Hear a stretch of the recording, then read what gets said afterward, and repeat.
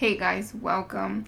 Thank you for coming. This is going to be a very different episode than I had planned. I had planned to talk about healthy relationships, but this topic just came to me and I wrote a lot of things down, so if it sounds like I'm reading, it's because I am. Something I've learned from my wife is that a lot of information at once can be overwhelming. So I don't want to make this a long episode. Let me start off by saying I'm controlling because of my trauma. My wife shuts off because of her trauma. Trauma has a lot of faces, many levels, and many ages. Trauma can drive our mom, our dad, our spouse, our friends, or even you and me. Some of us clean our homes intensely because we want the control that was taken from us. So we control.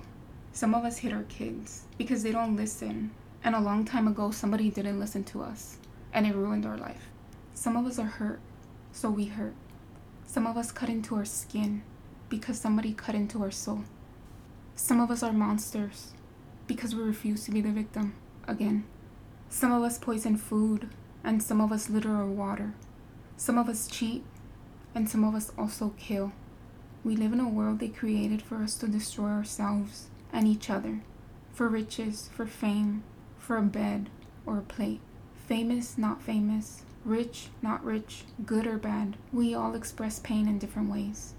My message is, imagine we were nicer to our babies, ourselves, and even our enemies, the homeless, and the so-called hopeless.